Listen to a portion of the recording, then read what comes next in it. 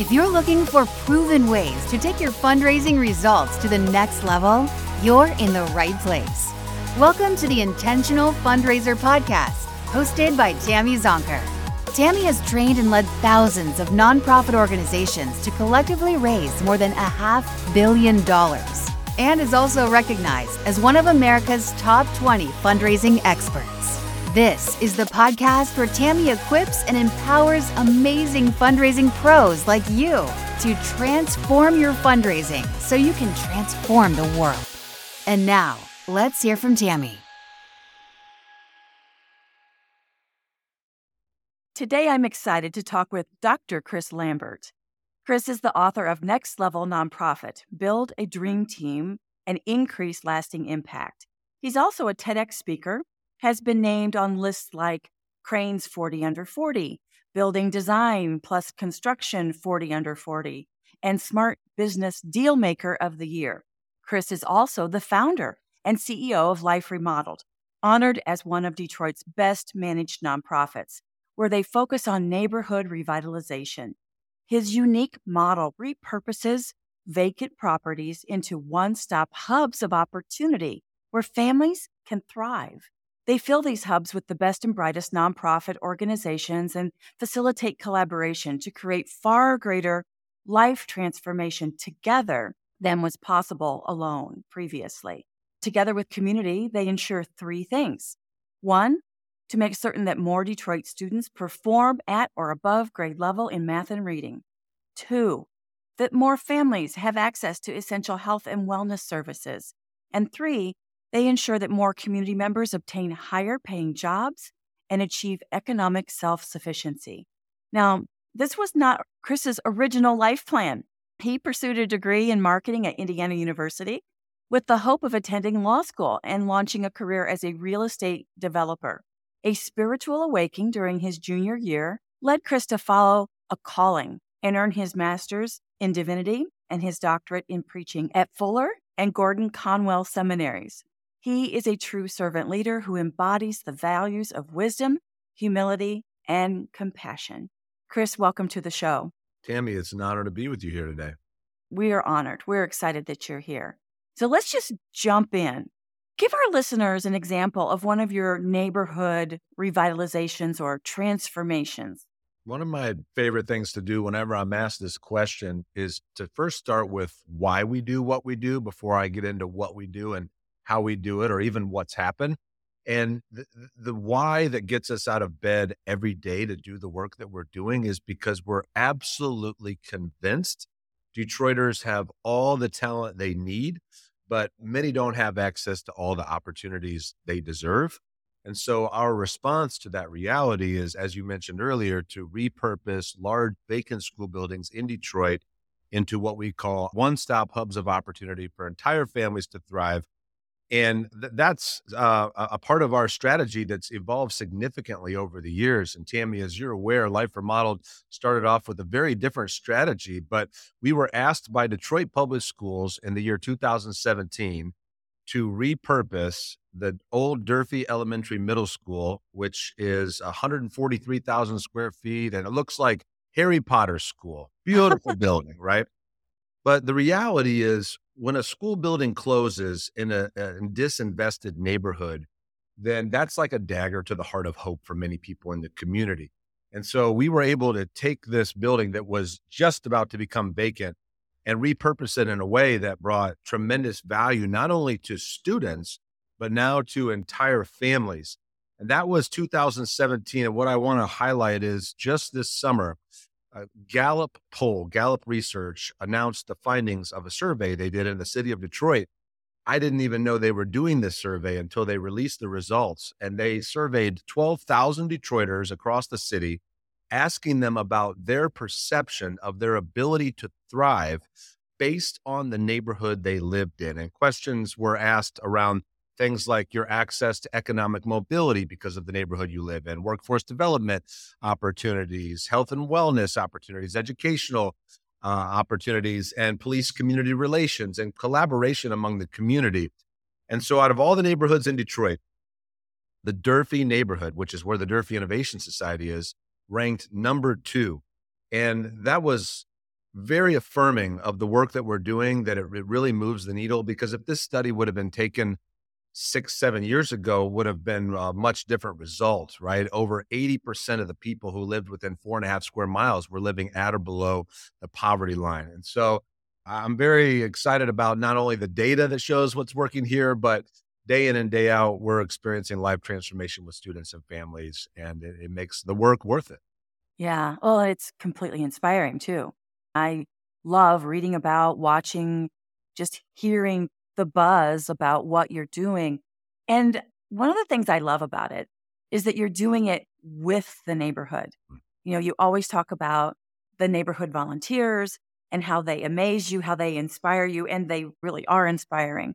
Talk to us about the vital role that volunteers play in revitalizing neighborhoods in your model. And even just to go back for a quick second to those three things I mentioned, that we fill these buildings with health and wellness opportunities and after school youth programs and workforce development initiatives. Those three ideas all come from the neighborhoods where we serve. Those are the three main topics that community members bring up regularly when discussing increased opportunities that they want to see in your community.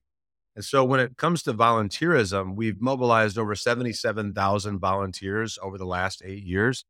And we do that predominantly through what we call an annual 6-day project, where we mobilize about 5,000 volunteers over 6 straight days, and we beautify several square miles of Detroit. And that work is very meaningful on multiple levels, because blight, for those who are listeners outside of the city of Detroit, may not be something that you're highly familiar with, but you got to think of it like this. Detroit years ago had a population of about 1.8 million people. We now have about 650,000. And so you can do the math on how much vacant land there is, right? And when volunteers come together and remove the overgrown brush and weeds and illegal dumping on vacant properties, it not only makes the community far more visibly pleasing, but it actually reduces crime.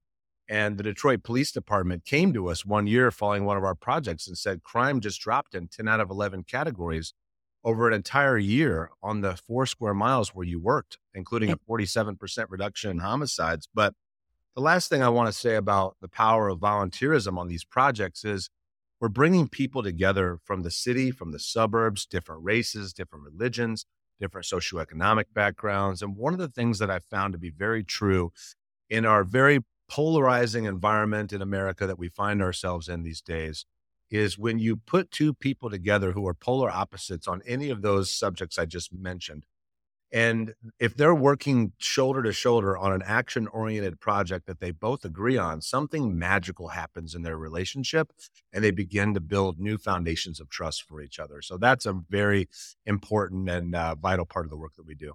Yeah, beautiful, right? Because you're coming together based on shared values, a shared vision, and that breaks down barriers and perceptions. I love that. Well, all this work, even with the hands-on volunteerism, this work still costs money. Like, it's an investment. And the return on investment is clear. I mean, just the police department reports that crime has gone down, homicides have gone down, like all the reports, the survey that you mentioned. So talk to me about fundraising, because you have had to become a bit of a fundraising machine. So fundraising, love it, hate it, dish. Yes, yes, yes. So no money, no mission. Yes. And I started Life Remodeled in 2010. I loathed fundraising at that time in my life because I felt like a used car salesman. I felt like I had to convince people to buy something they didn't necessarily want, right? And I also felt like I had to beg people for money. And there was an experience that I had in 2014 when our organization had just taken a major leap in strategy. We started off, we used to build houses in 6 days and give them to low-income families and do some other holistic services in the community. Well, in 2014, we transitioned to a new model where we actually renovated an existing high school, and that was a $5 million project. So we went from about a $350,000 project to $5 million in 1 year. And I had very little experience in this caliber or level of fundraising. And the main project the school wanted us to do was build them a synthetic football field because they hadn't had a home football field in 6 seasons. They played every game away, including homecoming. I don't know how you do that, but they found a way.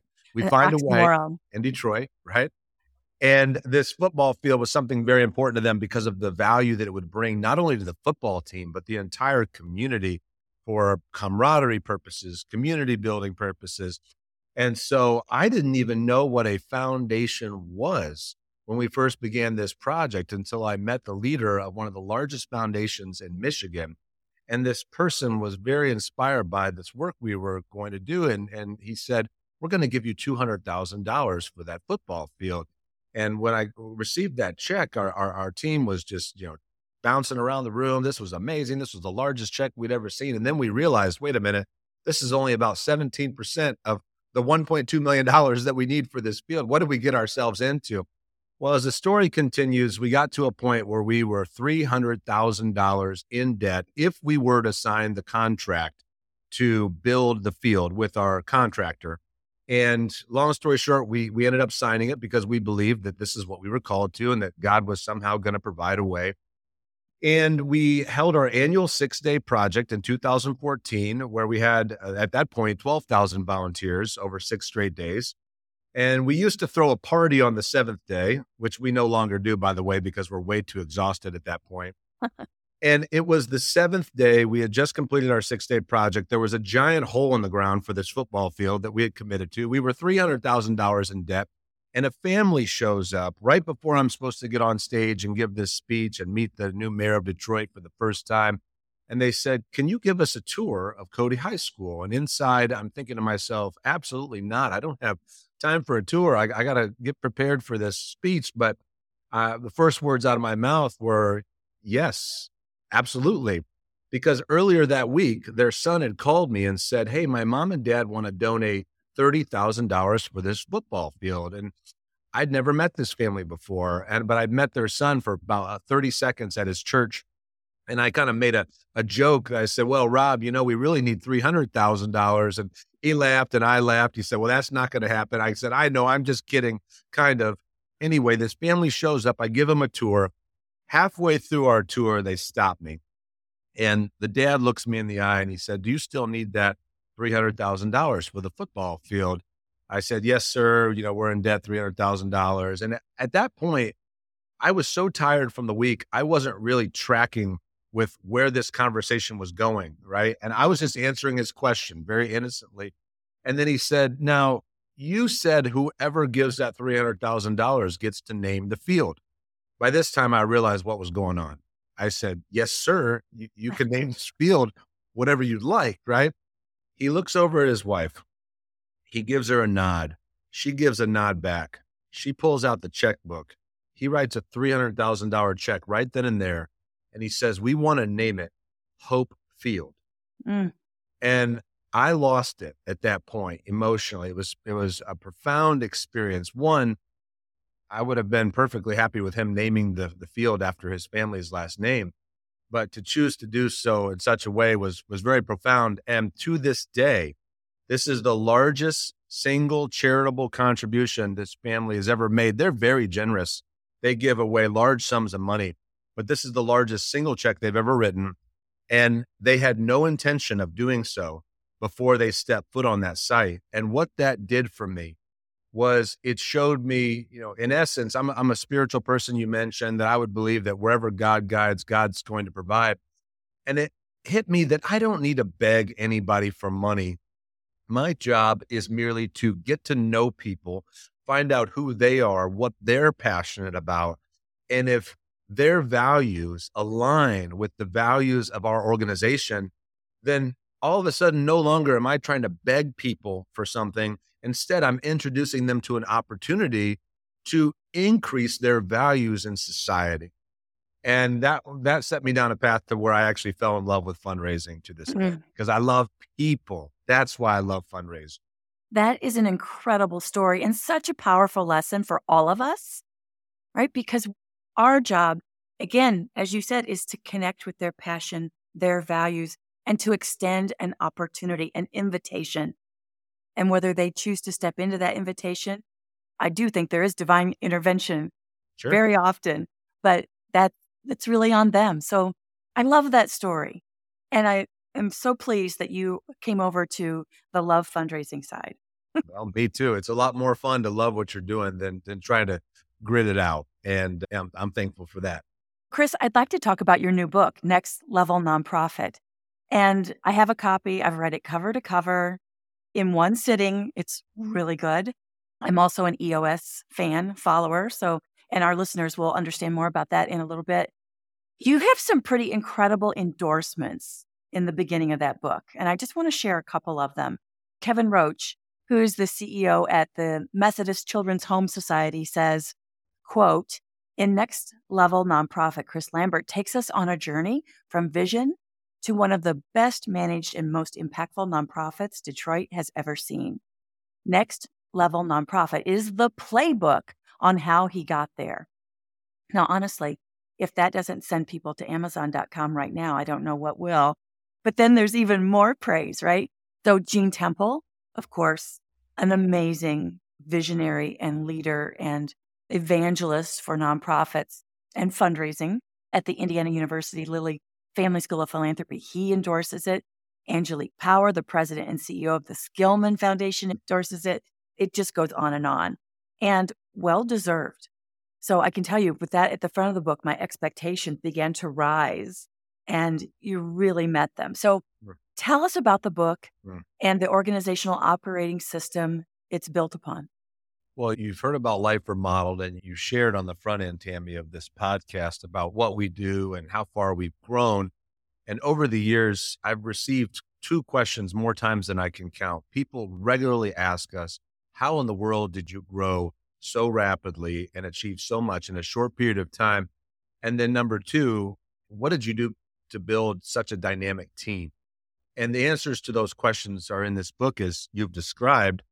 And I also, like I said, when I talked about Life Remodeled, I always like to start with why. So I really want to share why I wrote this book, why it's so important, not only to me personally, but I believe for the entire nonprofit sector.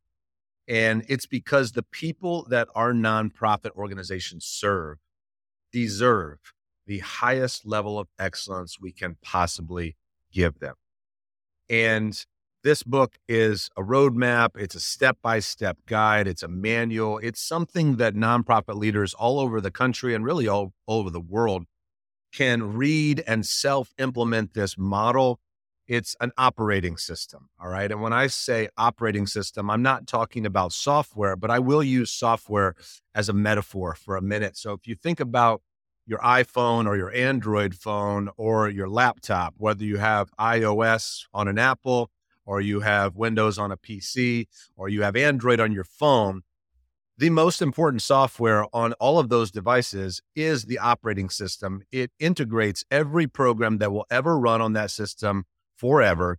And it takes very complex inputs and spits them out in a way that simplifies them so much that we often take our operating systems for granted. That's what Next Level Nonprofit is for your organizational operations. And there's 4 major components to this system. Those are number 1, team unity. Number 2, compelling vision. Number 3, right strategy. And number 4, disciplined execution. And I encourage people to think of this almost as a flywheel on a car. Every time your flywheel on your vehicle turns over, your car is going to go faster and faster. This is almost as a flywheel in your organization, that every time you turn over these 4 components, and by the way, they're not done strictly linearly. It's not as if you just start off saying, well, let me build the ultimate team before I come up with a compelling vision and the right strategy. These components are being built in, day out, over and over and over again in a way that gets your organization humming at what we would call the next level. I love it. So let's kind of lean into team unity. I mean, that's no small feat to achieve, for sure, especially now. I feel like there are staffing shortages. We're trying to find our way through these hybrid work models, right? In the office, working remotely, something in between, culture dynamics. How do we create an environment that really fosters and maintains team unity? One of the sayings you'll find in the book is, who is always greater than how.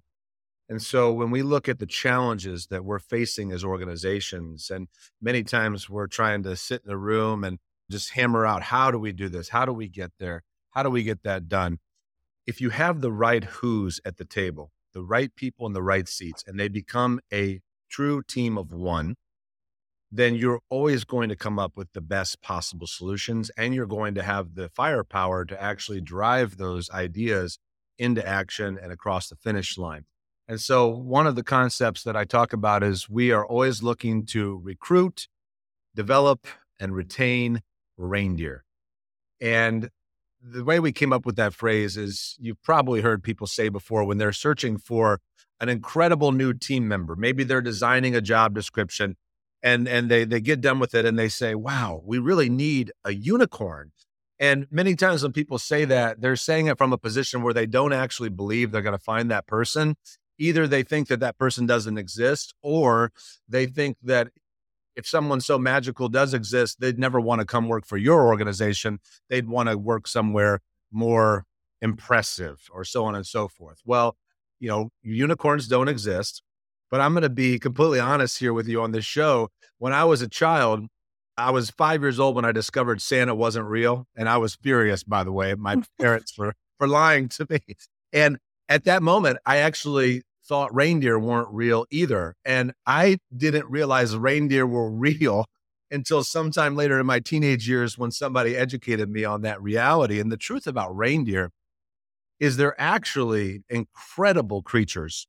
They're almost magical in their own right. And so when it comes to recruiting and retaining and developing talent, we're looking for reindeer. And other phrases you may have heard would be A players or rock stars or all stars. These are the top 10% of people in the talent pool who are looking for the opportunities that you have available. And so attracting them is a big part of the puzzle. But, reindeer don't just stay in your organization because everyone else wants your reindeer. And so retaining reindeer is a major part of what we're talking about, and even developing people who aren't yet reindeer. And we've created a very simple tool to first help you identify, do you have reindeer? Do you have the right people in the right seats? And it's called the Culture and Capacity Assessment. And so it's 6 very clear elements that you'll see in the book. Well, actually, it's really based on how many core values you have. So the culture piece is, are your team members aligned with your culture? And that's your core values. And I realize for many organizations listening today, you may or may not have core values. Brené Brown, in her extensive research, has found that only 10% of organizations that she's worked with are actually operationalizing their core values. And so core values, discovering who you truly are as an organization, is essential to you finding reindeer, retaining reindeer, developing reindeer. And so there's a real process to, first of all, discovering your core values. And then once you identify them, you're committing that for the rest of your organization's existence, you will never hire anyone who doesn't already embody those core values before they start with your organization. And you're committing that this is how you're going to acknowledge people, celebrate people based on their performance and your culture. And this is how you're also going to call people to accountability when we get off track. And we all get off track. None of us are perfect. And so you're assigning red, yellow, or green regularly for people, whether they're embodying your core values. Green means most of the time, yellow means some of the time, red means usually not. And anytime anyone dips into yellow or red, that is a very serious problem, or what we would call an opportunity. And that's the responsibility of that person's coach. We don't use the word manager, we use the word coach, and I can explain why if you want to know more. Well, because you've read the book. But that's the responsibility of that person's coach to inform them within 24 hours and to listen to that direct support. We don't call anyone direct reports. We call them direct supports, to see if they're on the same page as to where that person's missed the mark, and discern if that person's coachable to want to rise to the level of green. And if they are, help them get on that coaching plan that within 30 days, they're scoring green again. But if they're not willing to rise to that minimum ethical level of expectations of who we are as an organization, who our culture is, then it's time to help move them off the bus. The capacity side is 3 questions. And again, you're scoring people on green, yellow, or red. Green most of the time, yellow some of the time, red usually not. The first question is, do they understand what their seat requires? And this may sound like a very basic question, but the reality is many of us as nonprofit leaders have brought people onto our team without first creating a very thorough and comprehensive job description and clearly getting on the same page of exactly what this role requires. So many of us have made that mistake. The other mistake we make is somewhat more innocent, because organizations must change and evolve and grow. And over time, job descriptions change and evolve and grow in cases. And sometimes we've made these changes without getting on the same page with our direct supports in alignment. And so, first of all, does this person understand what the role requires? Second of all, are they passionately committed to do everything the role requires? And for instance, I don't mean that everything that they do puts butterflies in their stomach. If taking out the trash is on your job description, I'm not saying that it's got to feel like a pinnacle moment in your life, but you're committed to do that task at the greatest level of excellence and passion possible. And the last piece is, do they have the capacity to do this role with excellence? And capacity is around questions of time capacity. If the job requires 40 hours a week, are they still at a place in life where they're able to give 40 hours a week? Sometimes people experience different seasons where things change. Physical capacity, emotional capacity, mental capacity, intellectual capacity, so on and so forth. And this tool is one in which we help you internalize it, and it becomes a worldview, first and foremost, so that you can look for opportunities to affirm your team members and to actually talk about them behind their backs in what we call positive gossip. And we encourage you to brag about your team members. We do it all the time at Life Remodel because we're aware of where they are thriving in our culture, where they're thriving in capacity. So first, it's a tool for affirming people, but it's also a tool for accountability. And when someone falls out of that green zone, that's an opportunity to coach them immediately and to develop them to what they've already committed to. And again, sometimes people are in different seasons and it's just time for them to move on to a different place. But one of the reasons this tool is so important is because reindeer only want to work with other reindeer. If you put high performing team members on a team with non-high performing team members, it will cause significant challenges for the entire organization.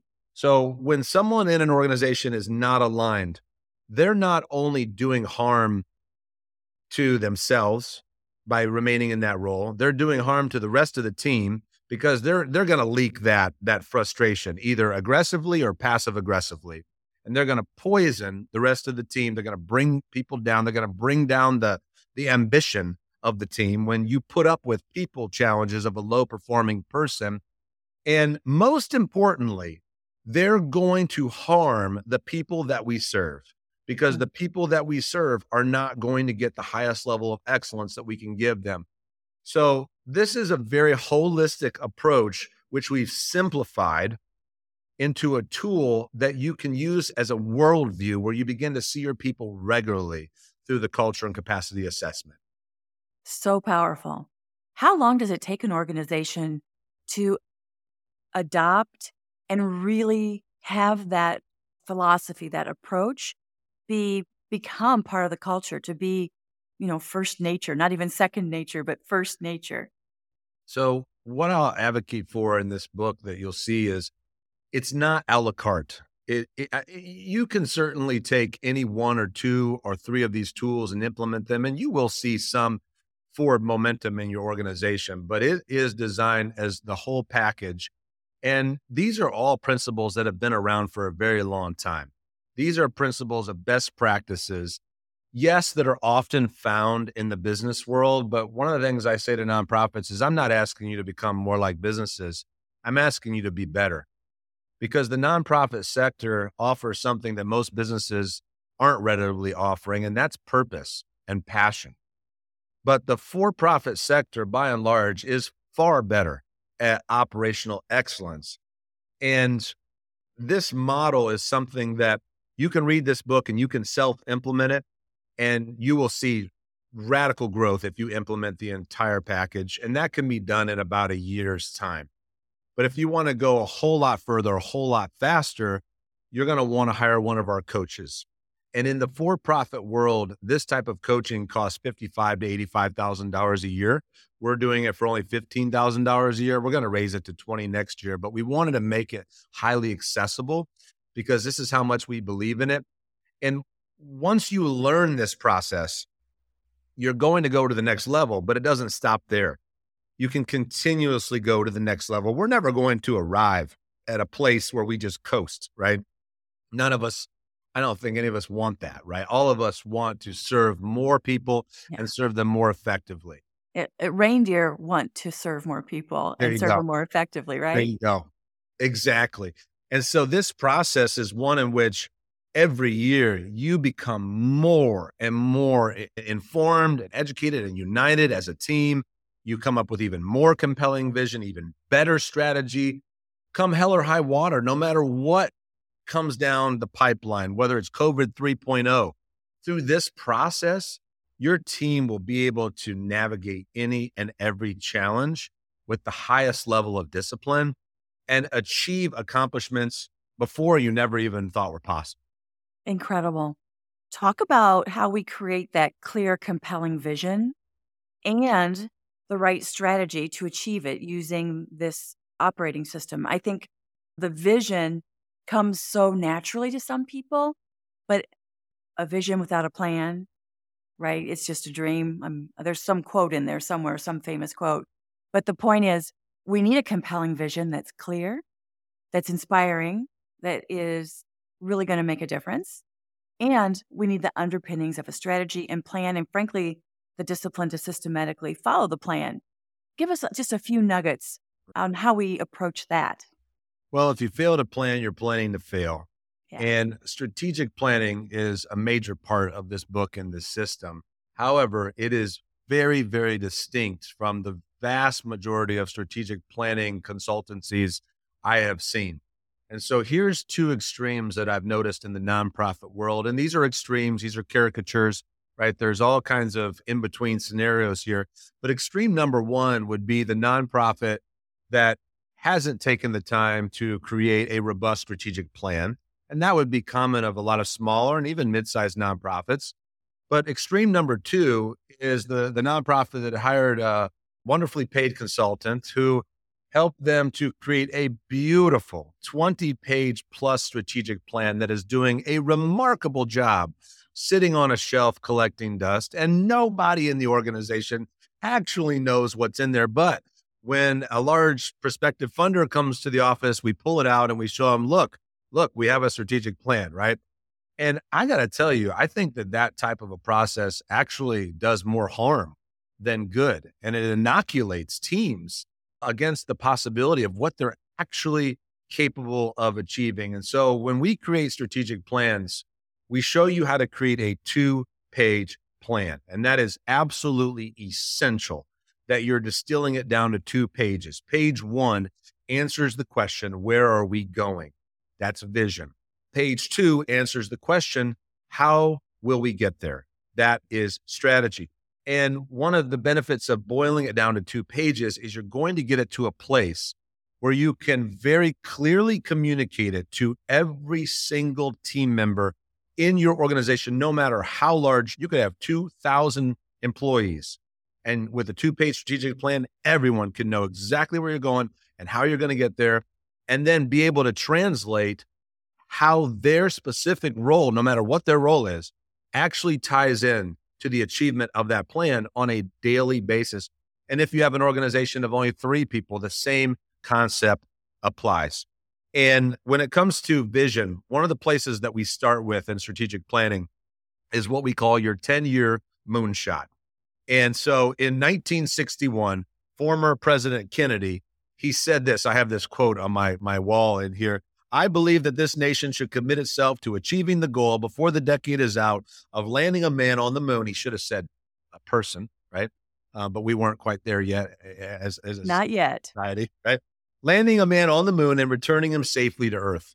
Now, when that statement was made, in many ways, it was ludicrous. The technology did not exist. The math wasn't even known of how to get this spaceship back to Earth safely. However, what we did as a country is we did more than say a big, hairy, audacious goal. We worked backwards from that goal to ensure that we did create the right technology. We broke it down into bite-sized tasks to learn the math and to achieve that goal. And so just as a side note, I can't stand it, Tammy, when nonprofits make these aspirational goals like, well, we envision a world by the year 2040 where no child goes hungry. Look, if you're going to say something like that, you better have a plan to achieve it, because I think it causes damage to the people that we lead and the people that we serve to state aspirational statements that we don't actually have a plan in place to achieve. And so when you create your moonshot, it has to be smart.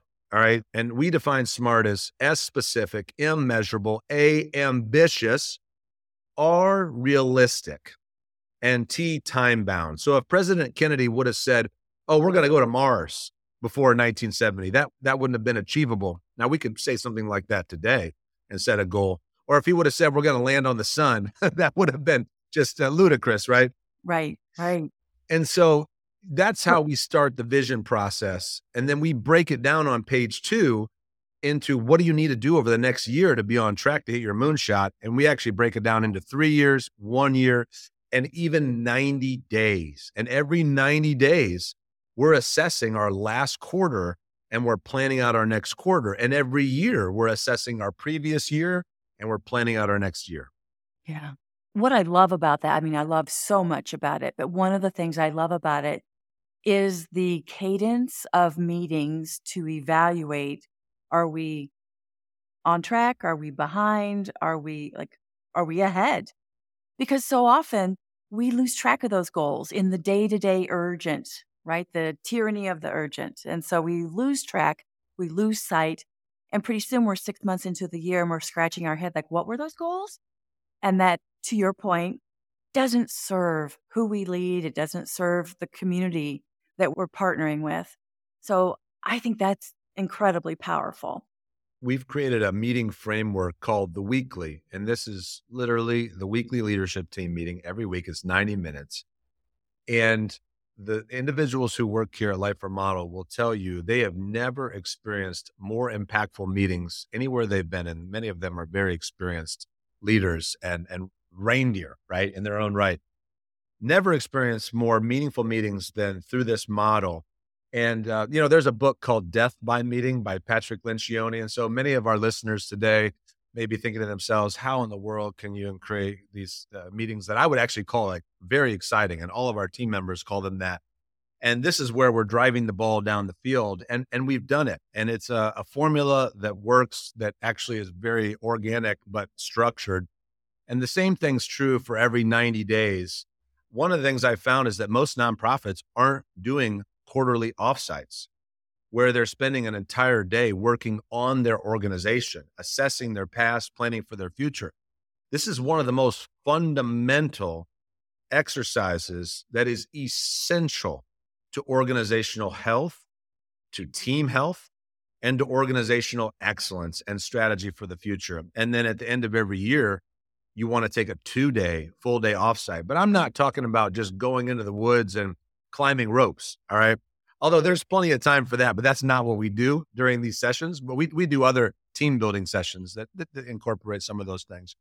These sessions are highly strategic, and you're building team unity and camaraderie, because it is so empowering to a team to share a compelling, exciting vision that gets you out of bed in the morning, right? That it's a rally cry that you can actually achieve. And you can see the ball moving down the field. That gets you going and motivates you so much that when you do have team members who are not performing at their highest caliber, usually those team members self-select out. They leave the organization because it becomes very uncomfortable for them to be a part of a team where there's such radical accountability. In our system, you know exactly where the ball gets dropped every time. And it's not so that we can throw anyone under the bus. It's just so that we have such clear communication and understanding of everyone's roles and responsibilities. You instantly know, right? And when that happens, we create an environment where people can be vulnerable and transparent, and they can say, hey, I dropped the ball. I messed up. And okay, hey, that's fine. We all screw up, but here's the plan moving forward and we get it back on track. But if you have a team member who's dropping balls and is not acknowledging and is not carrying their weight, well, they're going to feel really awkward because they're bringing down the whole team. And most importantly, they're hurting the people they serve. Yeah. Powerful, powerful. Tell us about the role of board members in the Next Level nonprofit operating system. So the role of a board is governance and strategy and ensuring accountability of the CEO or executive director. And this model and these 4 components that I've painted is very much based on the right strategic plan that has a compelling vision to it. That plan needs to be created by the executive leadership team through a process that we've identified and created. And there needs to be continuous communication and collaboration with the board of where the executive leadership team creates the next iteration of that plan. The CEO takes it to the board and the board chair, and they discuss and shoot holes in it where necessary and ask the right questions and get to a place where they're in agreement. This is the right plan. It's a compelling vision. We can do this. Now go get it, right? And it's essential for a board to, I believe, read this entire book that I've written so they can have a comprehensive understanding of what is actually happening within this organization from a right people, right seat perspective, from a strategic planning perspective, and from an execution perspective, and even from a coaching perspective, where then the board chair will have a much better understanding of how to even coach their CEO and help their CEO be affirmed and challenged throughout this process of implementation and execution. Awesome. How do our listeners learn more about the Next Level nonprofit resources? We have a website called nlncoaching.org. You mentioned earlier, the book is on Amazon. It's on paperback. It's on Kindle. It will be on Audible soon by the end of September at the latest, but it currently is available on 8 different audiobook platforms, Google, Spotify, a number of others. Fantastic. And we'll include a link to the website in our show notes for sure, and the Amazon link as well. At the end of each episode, I'd like to ask a few rapid-fire, insightful questions to give even more value. Are you ready? Bring it on. I don't know if I'm ready, but I'm going to go for it, I love it, Chris. First question. What's the best fundraising advice you've ever received? Everything is about relationships. People give to people. Amen, amen.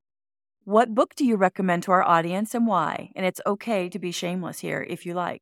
Well, no, I'm certainly, I recommend my book, but because this is a fundraising podcast, I believe the best fundraising book I've ever written is called The Generosity Network by Julia McCrae. Love it.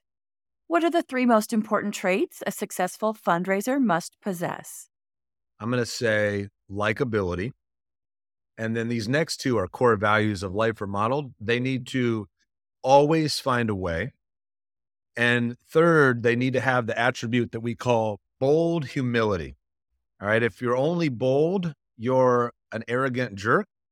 If you're only humble, you are a doormat that gets stepped on. And great fundraisers learn how to wield these seemingly paradoxical attributes where they're bold, they're confident in who they are and what they bring to the table, and they're not afraid to be told no. Or even if they are afraid, they have enough confidence to move forward into the future with passion. But they do so with endless humility that recognizes that we don't know everything and we need each other and we're constantly learning. We're lifelong learners. And the people that we're fundraising with actually have a tremendous amount to teach us. Amazing. What's your favorite fundraising application or tool? Well, I love capital campaigns because they are so ambitious. They're big, hairy, audacious goals. And they're also very much reliant on the years of relational capital that you've already built long before the capital campaign begins. They're very energizing for me. Love it. What's your favorite conference and why? Oh, wow. I'm going to say it's in Michigan and it's called the Mackinac Policy Conference. And I've never seen anything like it in the country. We gather on Mackinac Island, which is all the way in the north of Michigan. You got to drive over 4 hours to get there, right, from Detroit. But it's over 1,800 executive leaders, CEOs from some of the largest companies and every political leader at a high level in the state of Michigan. And it's an experience where the relational connectivity that happens in that 1 week while we're on an island, by the way, that doesn't have cars and there's horses that drive us around. It's a conference experience like none other because my favorite thing about conferences is the opportunity to connect with other like-minded people. Yeah, love that. And I have been on that big porch. It truly is extraordinary. Knowing what you know now about fundraising, what advice would you give your younger self just getting started in the profession? I would say no matter how good you get at your job, you will never achieve the hopes and dreams and ambitions you have until you build an incredibly dynamic team. And the difference between illness and wellness is the I and the we.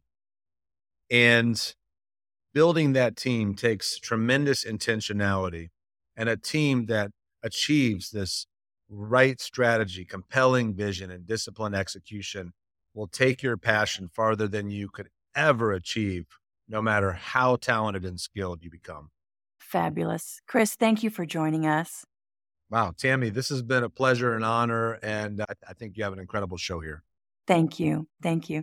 If you want to learn more about Chris, his incredible work, or follow him on social media, we've included links to his handles in the show notes, as well as links to all the other resources that we've talked about today. Thank you for listening to this episode of the Intentional Fundraiser Podcast. Keep on transforming your fundraising so you can transform the world. The Intentional Fundraiser Podcast is a Fundraising Transformed original. It's hosted by me, Tammy Zonker, founder and president of Fundraising Transformed, where we help equip and empower fundraisers, nonprofit leaders, and board members to transform their fundraising so they can transform the world.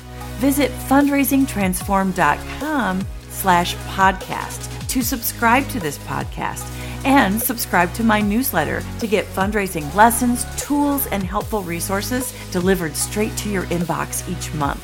If you want my help with taking your fundraising to the next level, become a member of my Fundraising Transformers community as a growth member and join me live each month where I'll teach you the same strategies I use to lead, train, and coach thousands of nonprofits, social service organizations, healthcare foundations, private schools, colleges, and universities to collectively raise more than $500 million, including a single gift of $27.1 million. As a member, you can participate in my Ask Me Anything sessions every month and get answers to your burning questions. Chat with other growth members inside our private and safe online community about what you're working on, struggling with, and share lessons learned. And get instant access to my growing library of on-demand self-paced training classes. New content is added every single month. Learn more about becoming a member at fundraisingtransform.com/growth. Talk soon.